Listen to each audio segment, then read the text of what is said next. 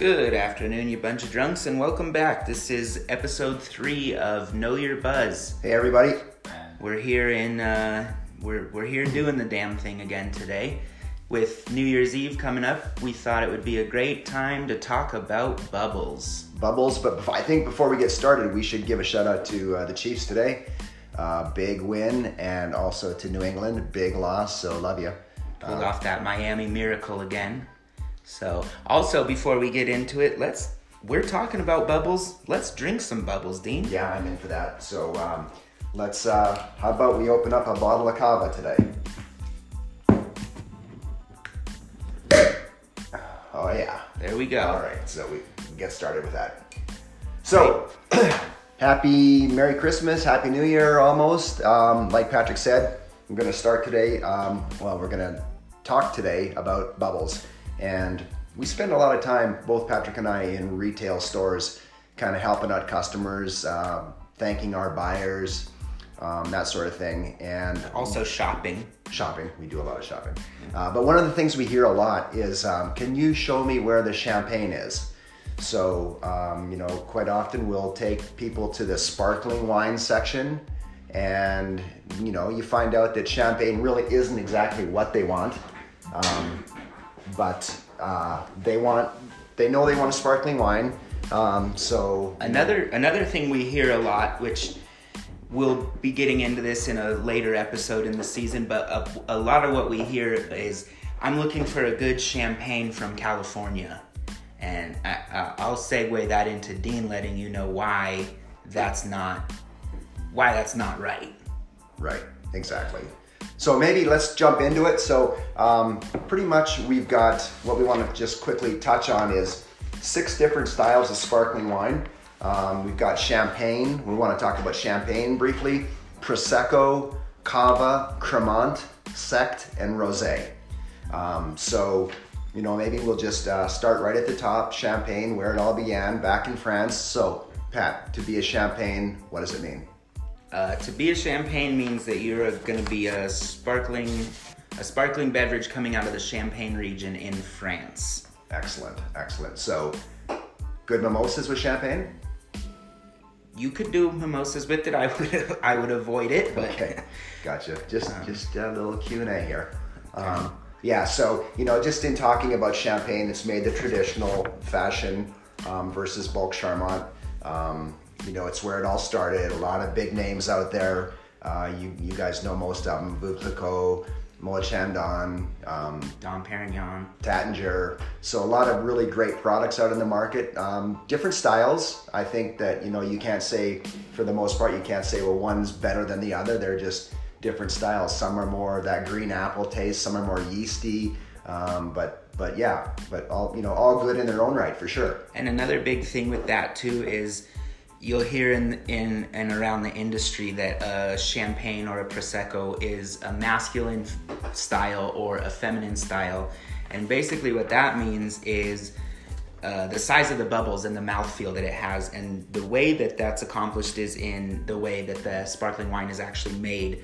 So the traditional or the classic method is that's going to be the smaller bubbles, which is more associated with the feminine style. And then the tank method is meaning that they're doing a second fermentation process on it in a steel tank, and that's going to help create larger bubbles that are more typically found in a Prosecco. Oof, aren't you the song today? So lots of favorites on the market. I mean, I think that in the United States, I don't have numbers to back this up in front of me, but Veuve Clicquot, obviously, especially around the holidays, you see Veuve on the shelves, and whether you like that product or don't like it, you got to give them props. I mean, their package is fantastic. It jumps out on the shelf. They're always coming up with new holiday gift packs, and I think they're keeping it fun. I mean, I think they're not the new kid on the block, but I think they're keeping it fresh. They're appealing to the younger crowd. And when I say younger, obviously I mean 21 and up. Don't drink if you're under 21. But they're aiming for that new crowd as far as their marketing plans, their social media plans, their parties that they throw at some of these higher end hotels. They do a lot of polo events, pool parties, and that really entices the younger generation, I think. Yeah, for sure. And then, so I mean, if you're shopping the champagne section, like I said earlier, lots of big names out there, lots of good names. Dom Perignon, obviously, probably the most prestigious, and quite honestly, still somewhat affordable. But I mean, whatever, floats your boat. So I guess moving into the second category, we want to talk about Prosecco. So Prosecco, now we're getting into sparkling wine. Definitely a product that is a little bit sweeter in style. Comes from Italy. They use a grape called the Glera grape, and that's what all Proseccos are made out of. But once again, different styles. You can look at a Prosecco bottle and it can be DOC, or it doesn't have to be. It can be brut or an extra dry. So when you're looking at the Proseccos, don't just go grab one that says Prosecco. I mean, you can do a little bit of in-depth looking into it and just kind of style it to your taste. Probably the number one seller in Prosecco right now is La Marca, owned by Gallo. If you've had La Marca, I mean, I'm just going to say it. Maybe I shouldn't, but I'm going to say it. Say your piece. Okay. Not my favorite. I think it's a sweet style Prosecco. I think it was a Prosecco that, hit the market with that baby blue Tiffany color, and it, has good shelf presence, and it appeals to the females. Definitely, maybe even appeals to the males, since they can't, buy their wives Tiffany all the time. But to me, it's not the one I would buy. Let's put it that way. Neither here. If I am going into the store though, and I want a good Prosecco, what I always look for with Proseccos too is, if you're having people over, some people are going to want mimosas, and some people are going to want to just drink the Prosecco straight. And I think that's a big thing. So you don't necessarily just want to get the cheapest one or the one with the biggest name. And so for me personally, I like to get the Rufino Prosecco. It's got a very nice looking bottle with the slightly orange label. Sometimes if your people don't know what they're talking about, they might see the bottle and think you bought them Veuve. Yeah, I would take them to Rufino as well. The other one that I really like, which is a little bit harder to find, is the Luca Peretti. What I like about it is it's a brut, and I just think it's a really, really nice Prosecco, a little bit on the drier style as far as Proseccos go. And when you're mixing orange juice into to make a mimosa, you don't really want to start with something sweet, super sweet, and make it even sweeter. Maybe you want to start with something a little bit that leans towards the dry side, and then sweeten it up. So Luca Peretti for me is a really great product. Yeah, and people, if you can't find it right now where you're shopping, just keep your eye out for it. Ask the owner of the store that you shop at if they can get that in. You'll start to see it in the market a little bit more. The product's so good, I think that it's gonna get a pretty big following to it. So one of the rising stars in the sparkling wine industry right now is Cava from Spain. And so Cava comes from the Catalonia region in Spain. And I'll be honest, it's not for everyone. I happen to love it. It's one of my favorite sparklings when I can't buy, I guess that's most of the time, expensive champagne. But it's going to be drier than a Prosecco.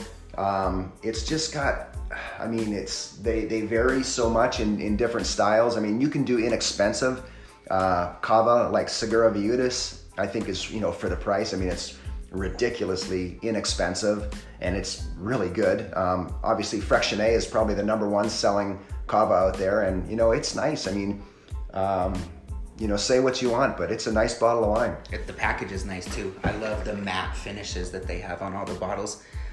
For sure. Well, Dean, I finished that little glass. I'm gonna crack open a cold one. It's game day. It is game day. So we drink what the players drink.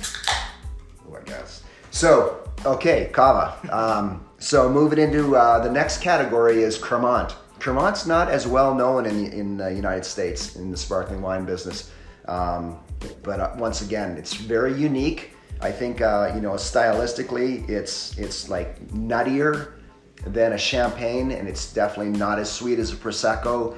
And there's a lot of grower sparkling wine producers out there that are making some really, really nice products. They're kind of hit or miss in the liquor stores, though. I think you got to go to the section, you know, your liquor store sections, and maybe ask the som in the store and just say, hey, you know, can you make some recommendations for me there? Because like I said, they're kind of hit or miss, but really nice products. They're made in the same traditional fashion as champagne is made. So it's pretty nice to go there. Pat, anything? That's a category where I got to familiarize myself a little bit more with them. I haven't had the chance to diversify as much as I'd like to.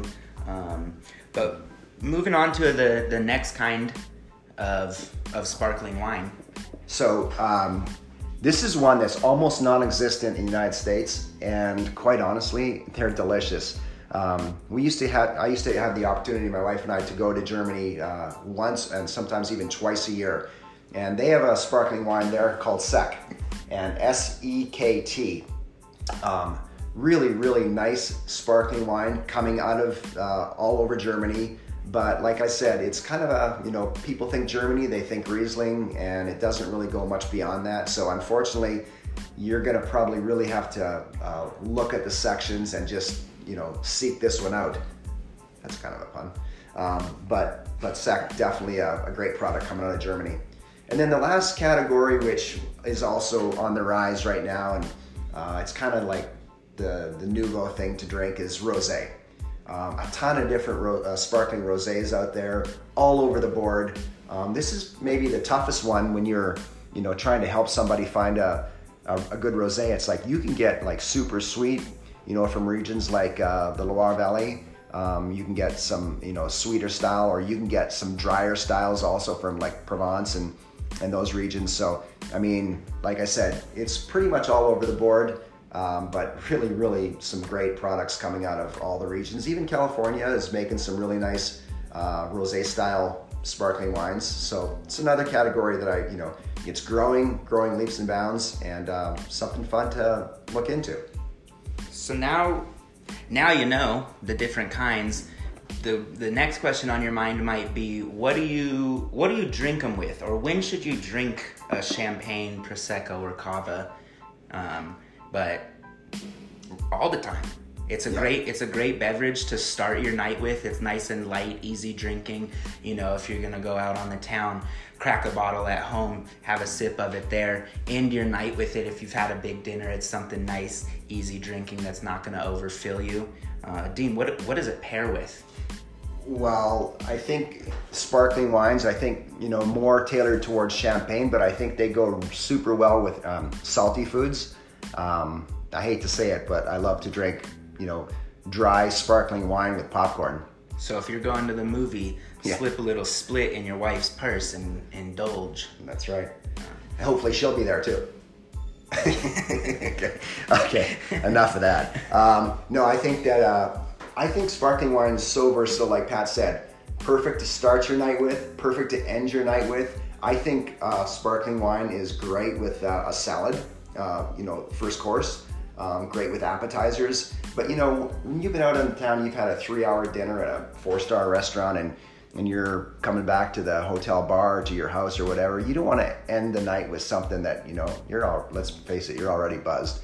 You don't want to like nobody ever said, like when I had that last tequila, like, wow, the next morning, what a great idea that I had that tequila at midnight. That's very true.